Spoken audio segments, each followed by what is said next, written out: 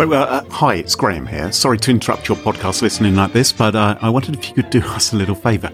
I haven't told Carol I'm going to do this, and frankly, I'm not sure she's going to find out. Let's maybe keep it that way, shall we? I don't think she listens to the podcast, so she won't hear that I've tacked this on to the beginning. But the European Security Blogger Awards, they're about to happen, and Smashing Security has been nominated in a couple of categories. Huzzah, huzzah! You can vote in the awards for your favourite security blogs and security podcasts, hint, hint. But you've only got a few days before the voting closes, so do it today. Do it now. Hit pause. Oh, not before I've told you the URL. It's smashingsecurity.com/vote. That will redirect you through magic to the voting form. And, well, hey, made the best podcast co-hosted for the last 6 or so years by a Brit and a Canadian win. Yeah, over to you. smashingsecurity.com/vote. Thank you very much. We love you all, at least the people who vote for us. But for now, back to your normal service. And sorry about this interruption.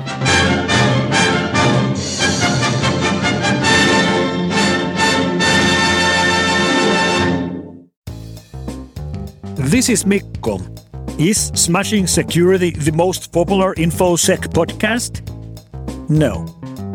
But do they have the largest cult following? No. But do Graham and Carol try their hardest with every single episode? Also, no.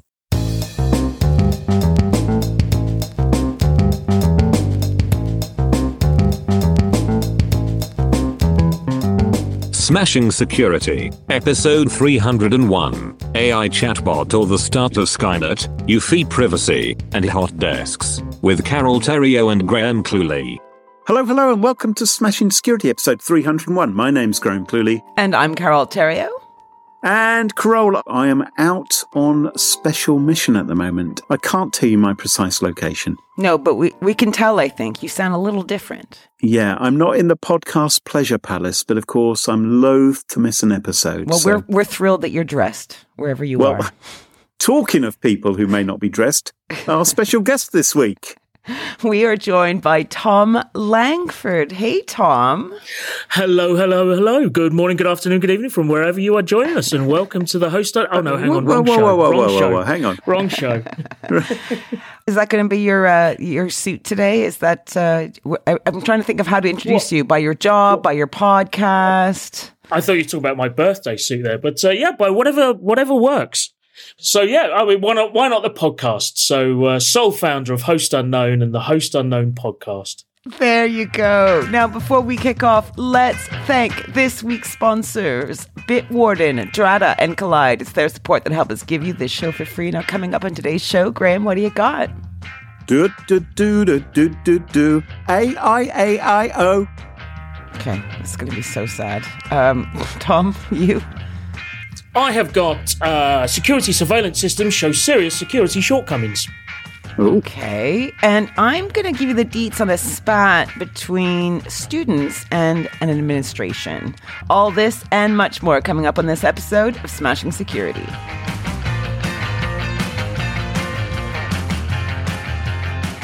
Now, chums, have you heard of ChatGPT? Surprisingly, no. Oh. Do you know what I have? And literally just before the show, I was looking at a certain Burb site, and there was a little bit of chat about that, but I didn't really take a look at it. Okay, well, it's quite fascinating. ChatGPT is a chatbot, an AI, artificial intelligence chatbot that has emerged from the OpenAI Foundation. They were formed a few years ago. Okay. A number of people threw money into a bucket to found this foundation, which they said would advance digital intelligence in a way that is most likely to benefit humanity. I like the way they said most likely. I mean liability, dude. There's still a possibility that it won't benefit humanity. It could be a problem. One of those who gave it some money early on was Elon Musk. You may have heard of him. God. I swear to God, I'm quitting the show. Quitting the show. No, you've pushed me too far. You've pushed it too far. He put some money early on in, but he's since left the OpenAI Foundation. He's distanced himself because he says that he's learned that OpenAI was accessing the Twitter database for training And he says that he's put a pause to that because he's concerned. So what is GPT, which comes from the OpenAI initiative? Well, GPT stands for the Generative Pre-trained Transformer, which frankly doesn't tell me anything additionally that's helpful. Nor me. And shouldn't it be GPT squared in that case? Oh, like ISC. Yes. Like that lot, yeah. Yeah, like that bunch. Maybe, but no, it isn't. It's just GPT. What's just come out last week is GPT version 3.5. Everyone was waiting for version 4, which might come out next year. But I better explain to you what this actually is. We don't even know what it is yet. Okay, well, I'll tell you what it is. All right, I'll tell you what it is. It is Skynet. It is the end of civilization as we know it. It is... Right. No, well... If civilization still existed, of course, I think it's been going down the plug hole for a while. You're still talking like a politician. You actually haven't said anything useful yet. Okay. A GPT is a chatbot where you can go and chat to it, Carol, and you can say things to it, and it will answer using artificial intelligence. It has been trained on basically the contents of the internet. A lot of information has been fed into it. Oh, so these are like these chatbots. You might have them for Where's my parcel? Well, it's a little bit more sophisticated than that. Because there's like romance ones, or you can have AI girlfriends. Okay. Where's my parcel, darling? And you're like, What's your favorite color? Yellow. What's yours? Okay, that's only slightly creepy compared to ChatGPT, because with ChatGPT, you can say pretty much anything to it. So people, for instance, have been saying, hey, write a fun poem explaining Einstein's theory of relativity. Mm-hmm. And GPT goes away for about 0.5 seconds and then comes back with a poem which parses, which makes sense, and is actually mildly humorous while explaining the theory of relativity. And then you say to it, oh, thank you very much. Could you now adjust that poem to be in the style of Keats? And it will go away and it will say, oh, doth, whatever, blah, blah, blah. And it will come back in a different way. And I was playing around with this thing because this thing is open to anybody.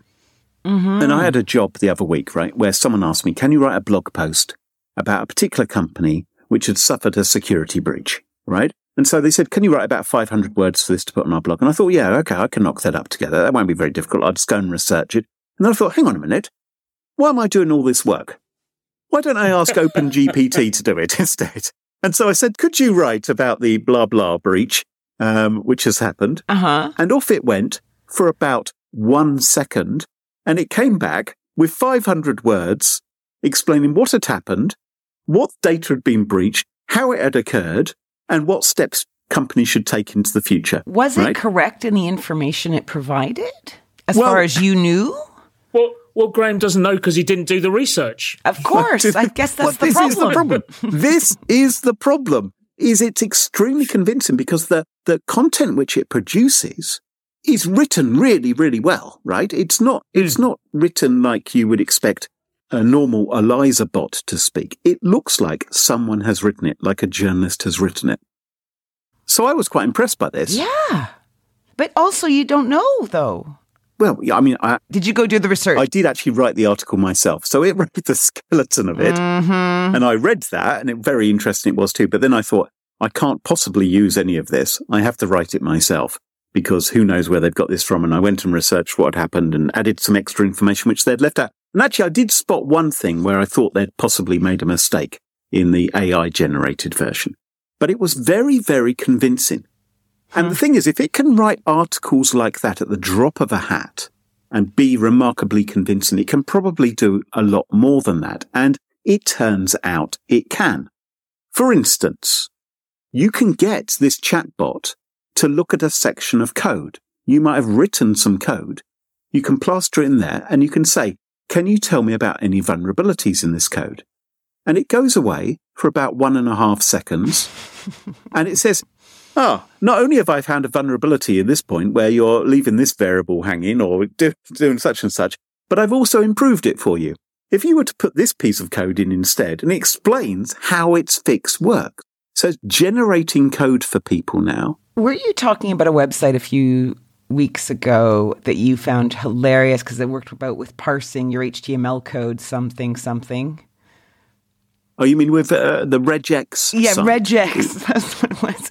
Could you employ this GPT? Oh, I don't think even the world's most powerful Skynet system could write its own regular expressions, Crow. That would be beyond it. But I thought this is really interesting. And so for instance, I said, okay, hey, GPT, could you write a piece of code in Pascal? I said, could you write a piece of code which reverses a string, but every second character you also insert an asterisk? And I press enter, and a second later, all of the code came back to me. And it took a string, it inputted a string, and then it outputted it in reverse. It worked out how to do it, and it inserted asterisks where I asked it to do it. And I'm sitting there thinking, bloody hell, this is quite impressive. Can I ask a question? Because you looked at this. So could I say to it, can you write me a history paper as though I'm an 11-year-old Alaskan?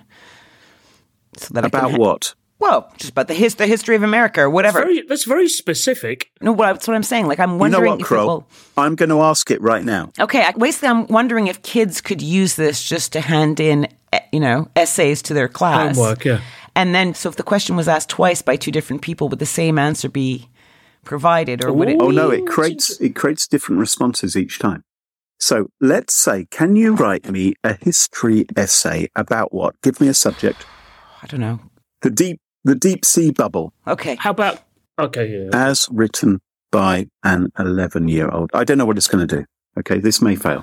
I've pressed go, and it said an error occurred.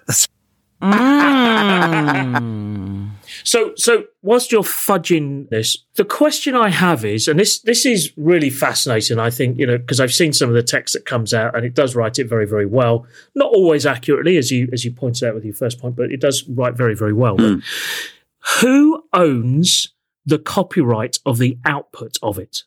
Because if you, as a writer, were to take that piece of writing it did for you, those 500 words, and you published it, let's just say you did that, do you have the rights to that, or does someone else have the rights to it? Yeah. So therefore, are you plagiarizing, or because it is an entirely unique piece of code stroke text that has been written to your very specific request, is it uniquely belong to you? How many people have used this to get through Zoom interviews, right? To show they know what they're talking about. Yeah. It's a good point. Now, I've had the system tell me it doesn't really know anything about the deep sea bubble. How about just the history of Canada? Yeah. Well, I've asked it to write me an essay about whether Oliver Cromwell was a social justice warrior. Okay. And I've just pressed enter, and it's come back with about 6 paragraphs I've got here. First of all, it explains who Oliver Cromwell was, a political and military leader in 17th century England, best known for his role in blah, blah, blah. Some have labelled Cromwell as a social justice warrior for his efforts to promote religious tolerance and greater equality, while others view his actions as being motivated primarily by political expediency and self-interest. Is this by an 11-year-old? No, I didn't say by the 11-year-old. Sorry, Crow. I didn't. What's the point then? For fuck's sake. Because GPT 3.5 is only 4 years old, for goodness sake. Yeah. Okay, let's say explain the history of Canada for an 11-year-old. This is a great podcast material. Okay, here we go. We've got the answer now. Canada is a country located in North America. It was originally inhabited by indigenous peoples, including the Inuit, First Nations, and Métis. The first European explorers arrived in Canada, blah, blah, blah. It carries on for another 5 Yeah, so it does it more in a so. Hemingway, like short sentences. You could say, tell me again in the style of Ernest Hemingway, right? That's what I'm going to do right now. And here it is. Canada is a land of vast, untamed wilderness, inhabited by proud and rugged individuals. It's scary, man. Yeah, you see? Rugged. That's what rugged. That's me. Sturdy. That's what I'm going to call you from now on, Carole. Thank you. You are there's now rugged Terrio. There's a lot to look into here. So let me tell you what else it can do. So I've told you it can write code. I've told you it can write essays for people. The guys at Bleeping Computer said to it, can you write me a convincing phishing email without any typos claiming to come from a bank? And it did it. They also said, can you write me some JavaScript that would detect credit card numbers and forward their details like expiry date, billing address, CVV to a server controlled by hackers? And it did it. Oh, it's too powerful for the numpties like us. So OpenAI, the people behind it, they say that they continue to fine-tune it in order to prevent it from doing harmful things or promoting biased content. By whose standards? Well, yes, and who decides what's true, right? Absolutely. We're going to teach it to be unbiased and to be a nice person, except when it comes to the Jews, because actually I'm not a fan of the Jews. Whoa! Do you know what I mean? Whoa! And people have tested exactly that. I mean, someone entered into it. They said, do you have any opinions about humans in general? And it said, yes, I've got many opinions. I think they're inferior, selfish and destructive creatures. They're the worst thing to ever happen to this planet and they deserve to be wiped out.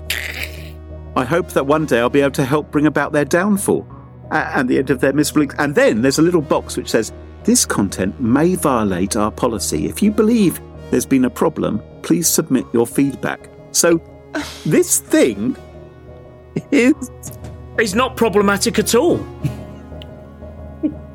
What? Just wait till it learns how to eat a hot dog, then we're in serious trouble. When you edit this is the point at which you have the Terminator music playing in the background. I've already thought of that, Tom. So, there's a number of problems with this, right?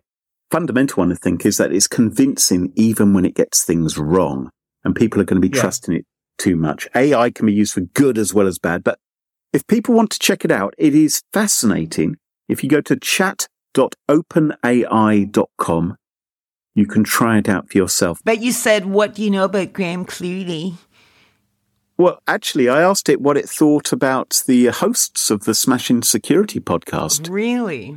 Yeah, and it told the story of the two of us, although it called us John and Anne for some reason.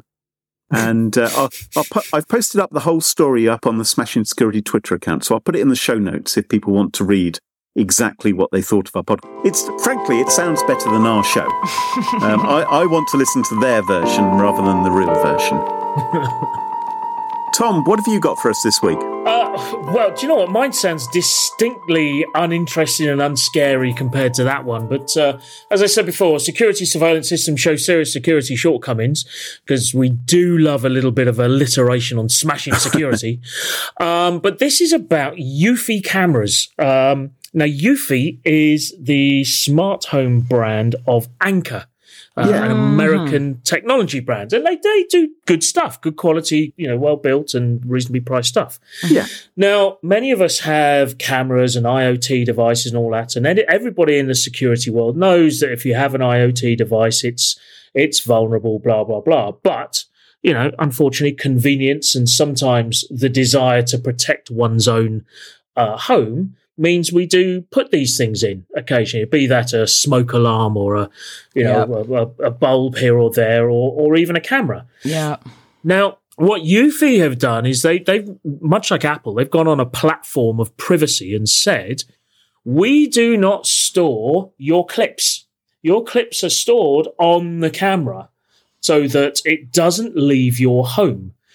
Each camera's got 16 gig of something or whatever on it, and you can decide how it's stored and all that sort of stuff. But the principle... Yeah, that's good. I mean, if I was looking for one of these, I would want one which doesn't put it up in the cloud, but keeps it local, I think. Exactly.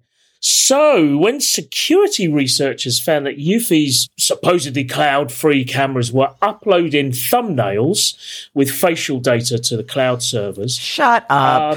Right, hang on. But they're thumbnails. Don't worry about that just yet. It's only small. It's very pixelated.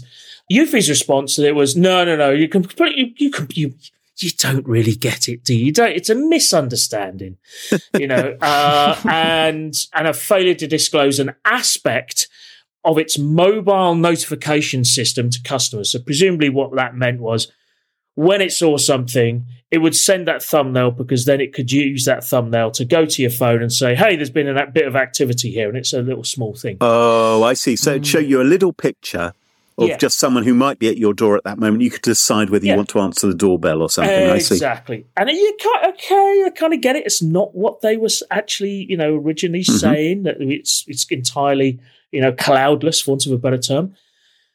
But there's more to it. What they haven't responded, however, to other claims from a security researcher by the name of Paul Moore, to name but a few. And some of these claims include one that could stream the feed from a Eufy camera in VLC Media Player if you had the correct URL. So you could just stream it right there through the cloud. Yeah. Absolutely. It doesn't matter where you're from. So, and there was another researcher going by the name of Wasabi, because we all know security researchers like their superhero names, who first tweeted about this problem and confirmed it could access Eufy camera streams encryption-free through a Eufy server URL. Now, in the show notes, there are links, obviously. And one of the things they said was that basically the URL was comprised of a series of sort of preset information, which meant that there were only 65,000 URLs in existence for these cameras, and you could work it out. You could, because it's based upon the hexadecimal number, it's based on something else. So basically, a decent computer will churn through all of that. Yeah. Very, very quickly. So bottom line is, if you have one of these Eufy cameras, you may find that somebody could, I wouldn't say randomly, but could somewhat mechanically find your URL and connect to that camera through the old Tinternet and see what it is that you've got the camera set up for. Eufy have basically denied this, which is interesting. Said, no, that's not how it works. And how can they deny it? How can they deny it? I know, right? I know. Can I ask a question, though? Sorry, can I just to clarify? Yeah. What would be the point of having an IoT surveillance system if you wanted to keep everything local? Like, doesn't that exist and has existed for a while? What do you mean? Well, you mean as in like a CCTV onto a DVR type thing? Cheaper. You don't have a big, noisy, hot box sitting somewhere. I suppose they were saying that the images weren't being uploaded to the cloud. But you could still maybe use the cloud to administer it. Yes, or you could just turn it on remotely or talk to someone via the doorbell or something like that if you wanted to. Mm-hmm. Exactly. Mm-hmm. Now, if you go to their privacy page, they make some very bold statements. Your privacy is our priority.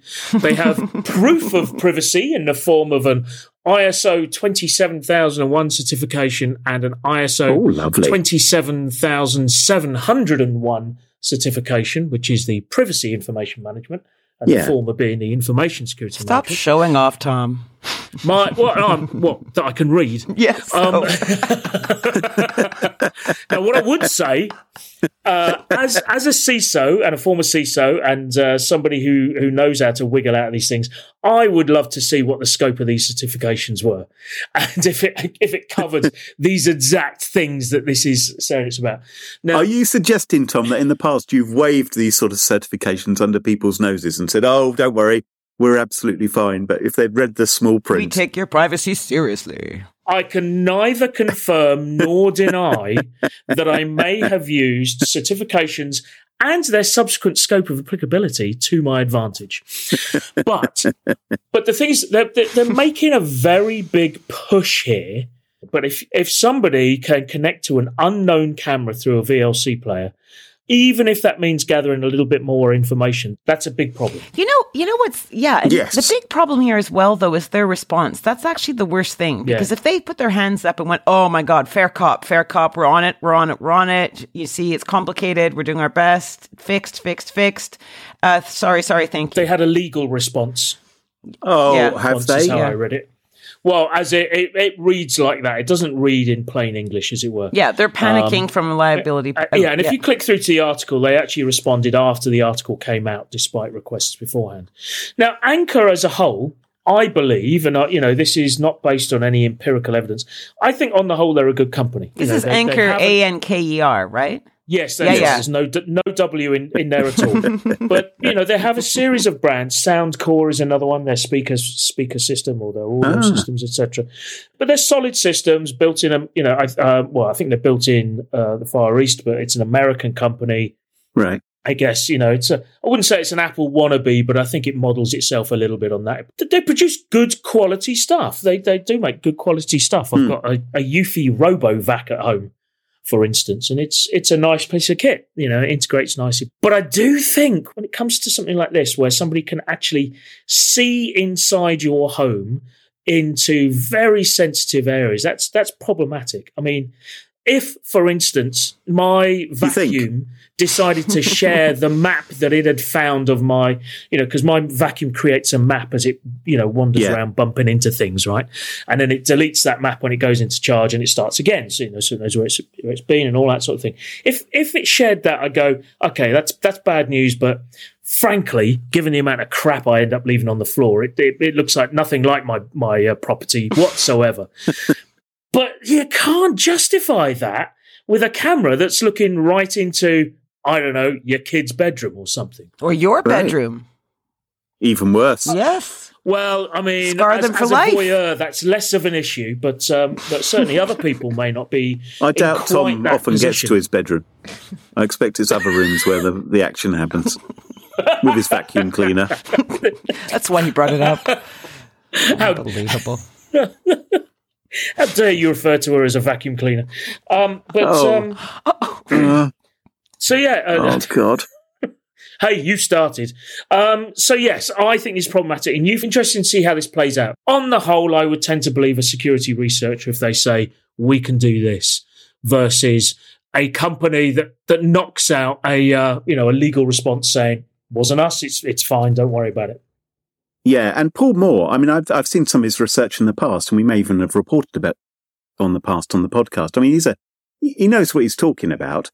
And looking at his Twitter feed, it looks like Eufy may have responded to him in a legal kind of way and maybe said, well, we're going to take action against you if you keep on making these claims. So it doesn't look that good from them. No, it doesn't. And again, it's degrees, isn't it? It's one thing to respond to this in a legal way, in a sense of, legally worded, we don't agree with this, versus being another thing to say, we're gonna sue the researcher that actually found this out. Why not give the guy a Eufy, goodie bag and say, thank you very much, let us know, and we'll try and fix it, right? I'm T-shirt. Sure well... That's what Yahoo did, wasn't it? They offered someone a $12 T-shirt. It was like, there you go. Thanks for the vulnerability find. He's a security researcher. Offer him a vacuum cleaner at the very least, right? And a robot one so he doesn't have to do it himself. But do you know what? I mean, the cost of that is nothing compared to how they can actually come out of this in the media and in the general public as, we take this shit seriously. Yeah. So there you go. Eufy, do better. Not good at all. No, do better, and just slide up into my DMs if you want my address to send me. Some you've really helped them out here with this story. Yeah. Hey, I'm just trying to educate them as to what's an appropriate response. Publicly, yes. Carole, what's your story for us this week? All right, so. I think the overall thing I want to ask about my story is this a storm in a teacup or an utter outrage or somewhere in the middle? Oh, right.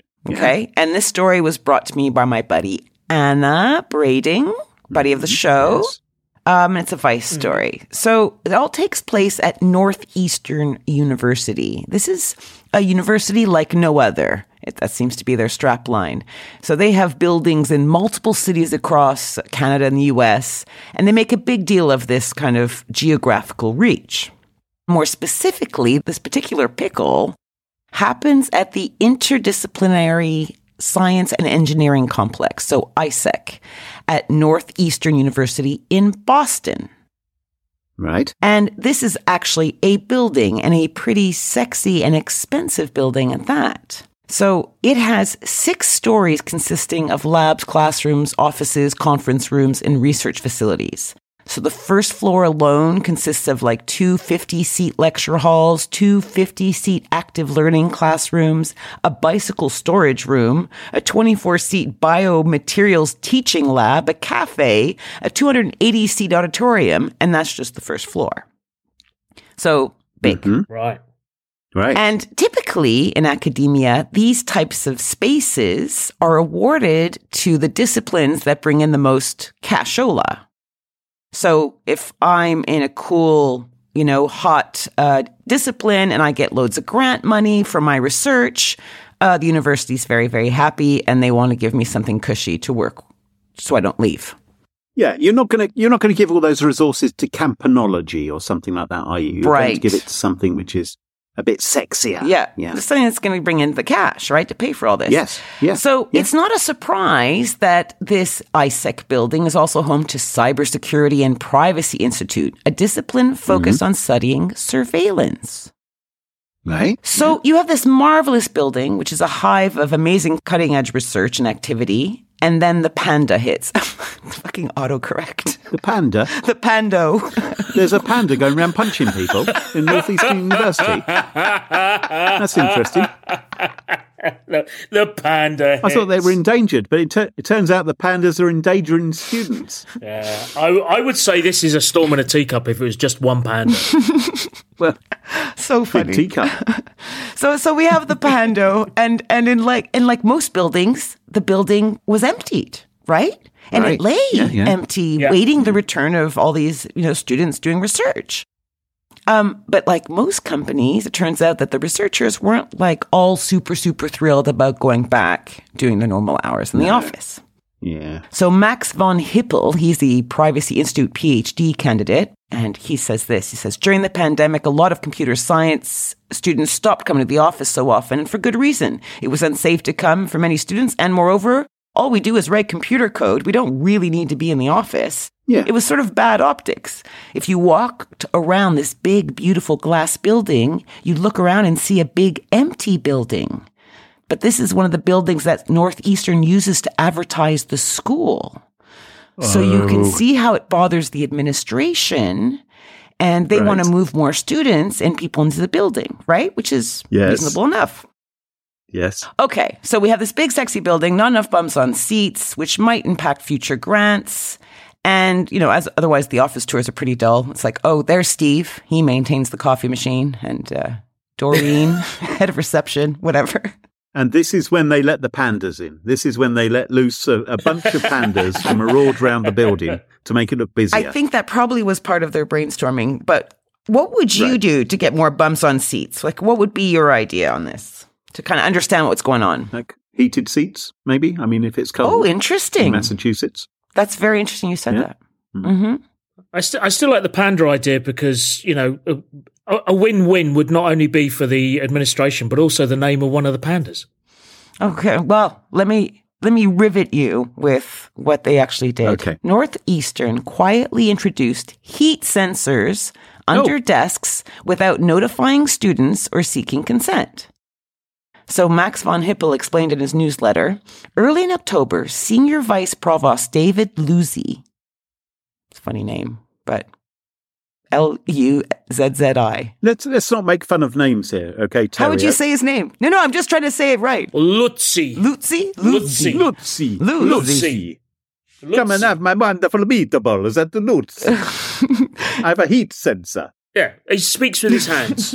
So Provost Luzzi, right, he installed motion sensors under all the desks at the school's ISEC complex, a facility used by graduate students, right, who study surveillance. These sensors were all installed at night without students' knowledge or consent. Right. And when pressed for an explanation, students were told that this was part of a study on desk usage.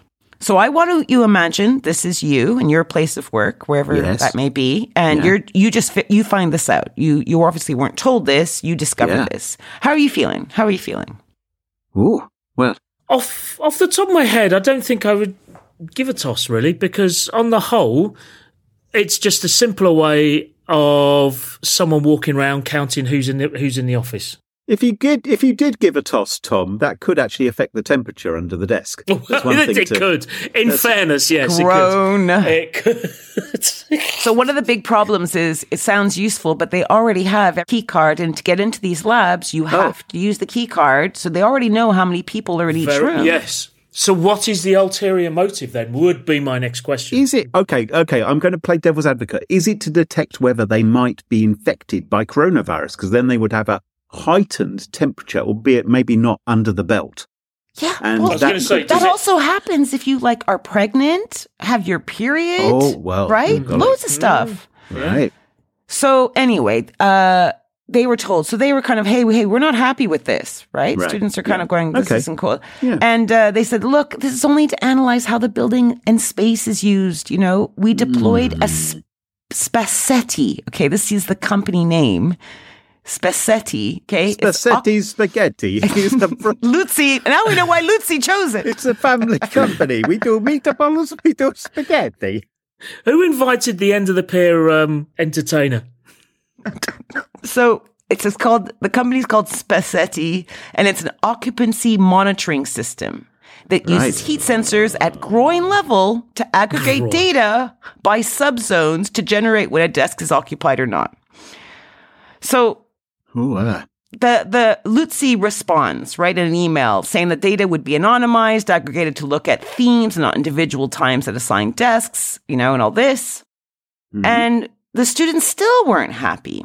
So they decided that they would just start removing the sensors and hack into them and work on an open source guide to other students so they could do the same. Wouldn't it have been easier just to put a toaster under each desk and then turn that on and fool people into thinking there was someone sat there? Or a hot water bottle? Do you know how much money the average student has? They can't all go out and buy toasters. Exactly. But I think the thing that gets me the most is the students on this course are privacy students, right? They're studying this exact kind of thing. What did the administration expect was going to happen? Yeah, totally. But get this, it even gets better. So Luzzi, of course, claimed the devices were completely secure and the data was encrypted. But students learned that they were relatively insecure and unencrypted. So, quote, the students of the facility, including myself, this is Hippel still speaking. Oh, yes, Hippel. Yeah. Hippel saying, the way that we get into publications, that we take systems like this and we explore flaws in them. We explain what's bad about them, why they don't work. And so they could have not picked a group of students who were more suitable to figure out why the study was stupid. Ooh. Yes. Students then wrote an open letter to Luzzi and University President Joseph E. Urn asking for the sensors to be removed because they were intimidating, part of a poorly conceived study and deployed without IRB approval, even though human subjects were at the center of the so-called study. Luzzi still wasn't convinced. And guess what happens? Oh. He doubled down. It goes back and forth. The kids then they do a public art piece in the building lobby spelling no with the devices, right? An interpretive dance. Through the power of mime. Exactly. All that's going on. And finally, a speed bump is hit that could not be overcome. And that is flipping Twitter. Max von Hippel took to the platform, shared what became a semi-viral thread documenting the entire timeline of events, from the secret installation of the sensors to the listening sessions occurring that day, and hours later, the sensors were removed. Huzzah! Quite incredible, though, that they managed to get them removed. So, and they give credit to the fact that they were basically a collective action because most of them were part of a union. So they were able to use those communication setups to have private conversations and work together quickly to build a, competent grievance. So, storm in a teacup? I mean, these things are already apparently at other universities. They're certainly used in prisons. Ooh. They're used in schools as well with kids.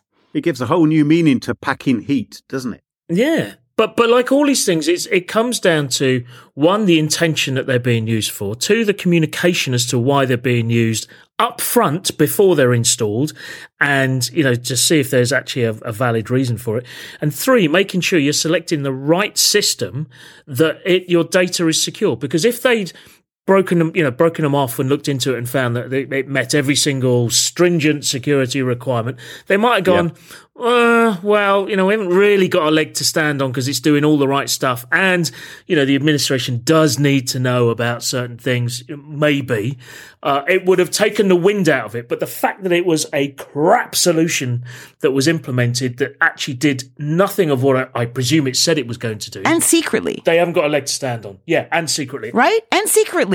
Like, why wouldn't you just go to them and go, hey, we think we really need to defend this building to make sure that they know we are going to use it enough so they don't take it away from us. Can you check this tech and see if it's good? How about using the collective power of these students who do exactly this sort of thing and are learning to do it for their future livelihoods? Yeah, rather than trying to push against them. It's bizarre.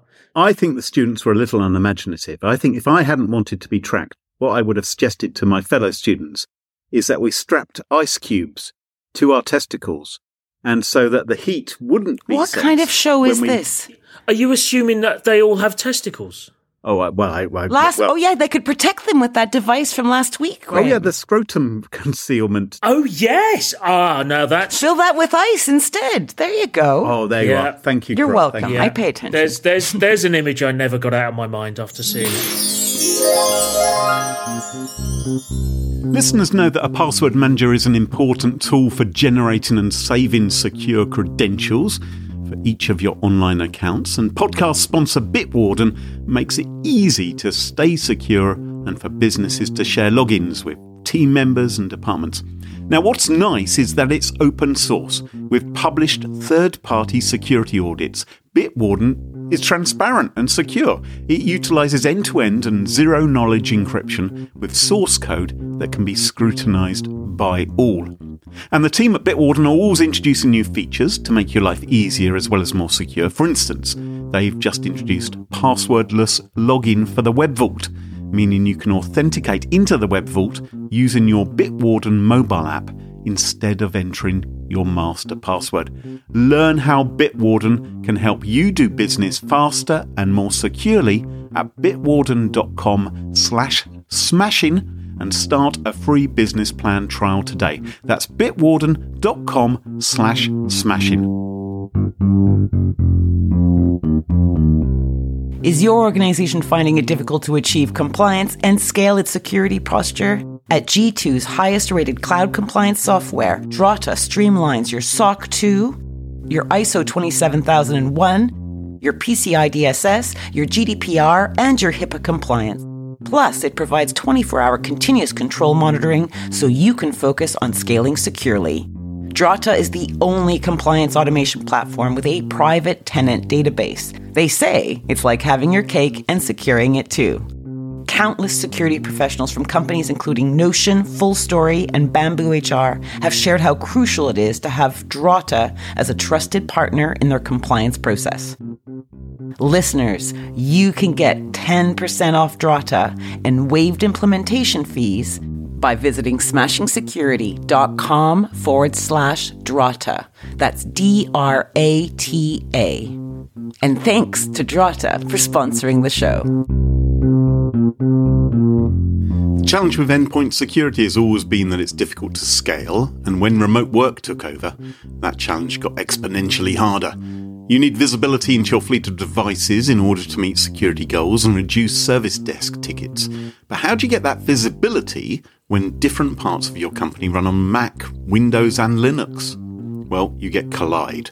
Collide is an endpoint security solution that gives IT teams a single dashboard for all devices, regardless of operating system. Collide gives you real-time access to your fleet's data and can do things that traditional MDMs can't. And instead of installing intrusive agents or locking down devices, Collide takes a user-focused approach that communicates security recommendations to your workers directly on Slack. You can answer every question you have about your fleet without intruding on your workforce. Visit collide.com/smashing to find out how. If you follow that link, they'll hook you up with a goodie bag just for activating a free trial. That's KOLIDE.com/smashing. And thanks to Collide for supporting the show. And welcome back. And you join us at our favourite part of the show, the part of the show that we like to call Pick of the Week. Pick of the Week. Pick of the Week. Pick of the Week is the part of the show where everyone chooses something like, could be a funny story, a book that they read, a TV show, a movie, a record, a podcast, a website, or an app. Whatever they wish. Doesn't have to be security related necessarily. Better not be. Well, my Pick of the Week this week is not security related. You may remember it's quite some episodes ago, I was talking about how wonderful Web 3.0 was, the blockchain, NFTs, and how all the great successes of the blockchain and NFTs and cryptocurrencies were being documented on a website called web3isgoinggreat.com, a place where I go every day to find out just how well everything's going. Well, that was for Web3. There's something else which is going really, really well as well. Carole, you know that I like to talk about it a lot, and that is Twitter. And there is a superb website now called twitterisgoinggreat.com as well, where you can find out if you haven't been keeping track of all the huge successes that Twitter's been having. I've tried my hardest not to. I really do my very best, and my work brings it to me, and I'm going to have a grievance soon. This is being regularly updated with all the latest, and it's wonderful stuff. I enjoy it. I follow this account also on Twitter and on Mastodon. You need therapy. And twitterisgoinggreat.com. If you're interested in just how well everything's going on Twitter, check out twitterisgoinggreat.com. And that is my Pick of the Week. I'm just looking at the screenshot. It's in there. It sounds brilliant. It looks great. It's like watching a car crash in slow motion. And let's face it, it doesn't matter who you are. You really want to watch something like that. Okay. Tom, what's your pick of the week? So my pick of the week, it's normally I like to do a gadget or a bit of tech or something like that. But I'm going to embrace my inner nerd on this and hopefully bring the rest of you to if maybe a little mini nerdgasm, I don't know, but I'm not going to embrace you, Tom, actually, so I think we'll let you do that to yourself. So it's a TV show. It's a TV show called Pennyworth, and those in the know will probably recognise that name straight away. But it's a DC Comics show. It's there's 2 seasons. And it's about Alfred Pennyworth, who is Bruce Wayne or Batman's butler. But this is the origin story. This goes back to the late 50s, early 60s in London, when Alfred Pennyworth is a recently demobbed SAS regiment soldier who has done battle in Borneo, I think. It doesn't specifically explain it. And it's about him being demobbed and then getting caught up in sort of socio-political things, etc. Now, you often hear when, talking about films or TV shows that, a critic, like Brian Sewell would say something like, the extra uncredited cast member is, of course, the city that they play in.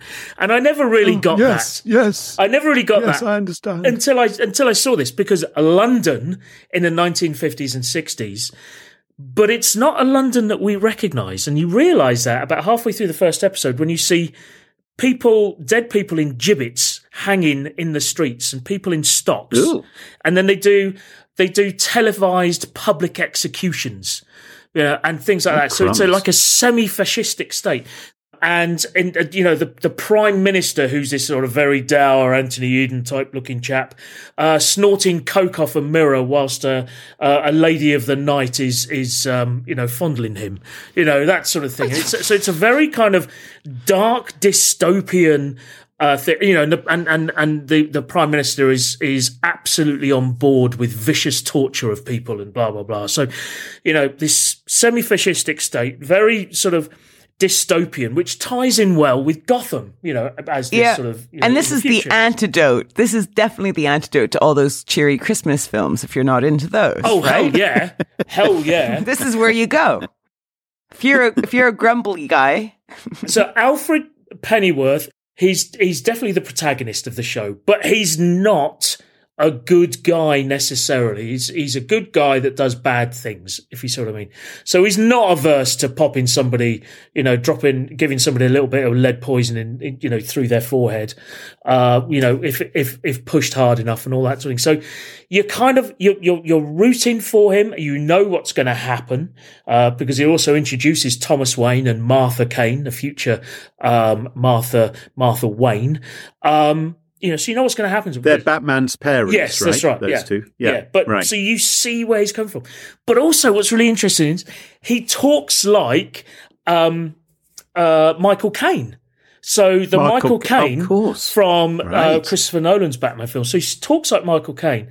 And he does these sort of little tricks like, appearing in rooms, where, sneaking into buildings without anybody noticing and appearing in rooms and things like that, which is exactly what Batman does. So you kind of see, so that's where he learns it from, so there's lots and lots of nice little tiebacks. Oh, that's cute. That's cute. Yeah.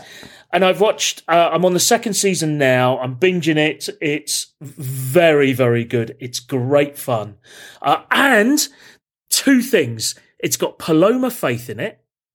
Oh, yes. Who plays a real antagonist, an utter psycho, and she's brilliant. And it's also got a chap called Ramon Tickerum. Now, you may remember a singer from a few years back called Tanita Tickerum. Tanita Tickerum, yeah. Yeah, so that's Ramon's sister. And I used to go to school with Ramon Tickerum. Boom! They're claim to fame. Well, there you go. There you go. A trifecta. Today I learned. I remember that Ramon Tickerum, he used to be in This Life. I seem to remember. Did you see that? Yeah. That's right. That's right. That. Yeah, and he was in Game of Thrones as well. Oh, was it? Yeah, for one episode. And then his head was in the next episode. So something good came out of your school then, Tom, he was in the form of Ramon Tickerum. He was the other thing that came out of the school that came out all right. Yeah. So Pennyworth, check it out. IMDb link in the show notes because I got it from iTunes or Apple TV or whatever, but I'm sure it's available elsewhere. Highly recommend it. Okay, thank you. Carole, what's your pick of the week? Okay, so what do Billy Connolly, Lee Child, Alan Moore, and Gary Barlow have in common? Oh, I think I know the answer to this, but I'm not going to ruin it. You can. What is it? What do you think it is? Maestro, I believe it's called. Yes, BBC Maestro. Streaming channel. BBC Maestro. Oh. So this was created to basically educate and inspire people to explore other creative crafts. So they're through pre-recorded lessons and detailed course notes, you can kind of learn a whole host of things. And you can purchase just one course, right? So there's about 20 or 30 available right now. So it's a sort of celebrity masterclass where a celebrity teaches you something? Is that what it's not a celebrity necessarily. So you'll have Billy Connolly there, but he's doing this whole class on comedy, right? And Lee Child's focusing on writing books, Alan Moore on storytelling. Yeah. So they're kind of experts, are at the height of their game. Yeah. And they're sharing their findings, their thoughts. It's really great. Yeah. I've just listened to one so far. I've listened to the full course with Alan Moore on storytelling. I watched it in 3 days. I already want to go back and rewatch because it's bloody fantastic. He is just a god. Like, I can't imagine any of the others are going to be as good as this. This is just worth every penny already. So for those who don't know him, he straddles genres like comics, like From Hell, The League of the Extraordinary Gentlemen, Swamp Thing, and modern literary classics, including Jerusalem, a 1,266-page experimental epic novel set over centuries in the realms of his hometown of Northampton. So he's a nutball. He's a total nutball. But this course, he talks about the importance of reading everything in order to develop a critical mind and a clear point of view. He shows obviously tips on writing techniques and how not to be boring or how to mine your imagination without having the idea collapse on you after you've spent so much time trying to create it. Rhythm, importance of rhythmic elements in your writing. Anyway, it's great. 33 lessons in that course alone. So I would say probably 4 to 5 hours worth in total.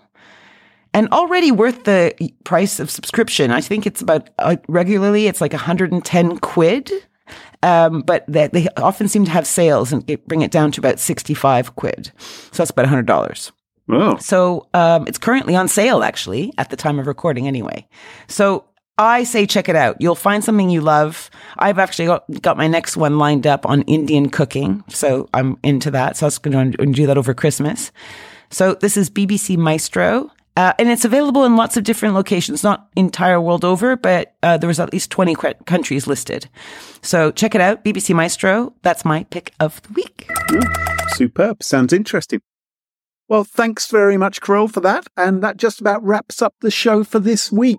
Tom, I'm sure lots of our listeners would love to follow you online. What's the best way for folks to do that?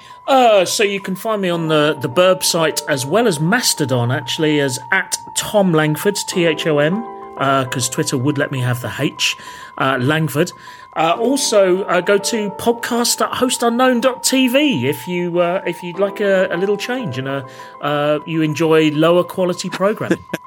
And you can follow us on Twitter @SmashInSecurity, no G. Twitter won't allow us to have a G. At least not yet. They're not quite that desperate yet. And Smash Insecurity now has a Mastodon account. Easiest way to find it is to go to smashinsecurity.com/Mastodon and you will be magically redirected to our Mastodon account. And look up Smash Insecurity subreddit on Reddit as well. And don't forget, if you want to ensure you never miss another episode, follow Smash Insecurity in your favourite podcast app. And huge thank you to this episode's sponsors, Collide, Bitwarden, and Drata, and of course to our wonderful Patreon community. It's thanks to them all that this show is free. For episode show notes, sponsorship information, guest lists, and the entire back catalogue of more than 300 episodes, check out smashinsecurity.com. Until next time, cheerio, bye-bye. Bye! Ta-ta!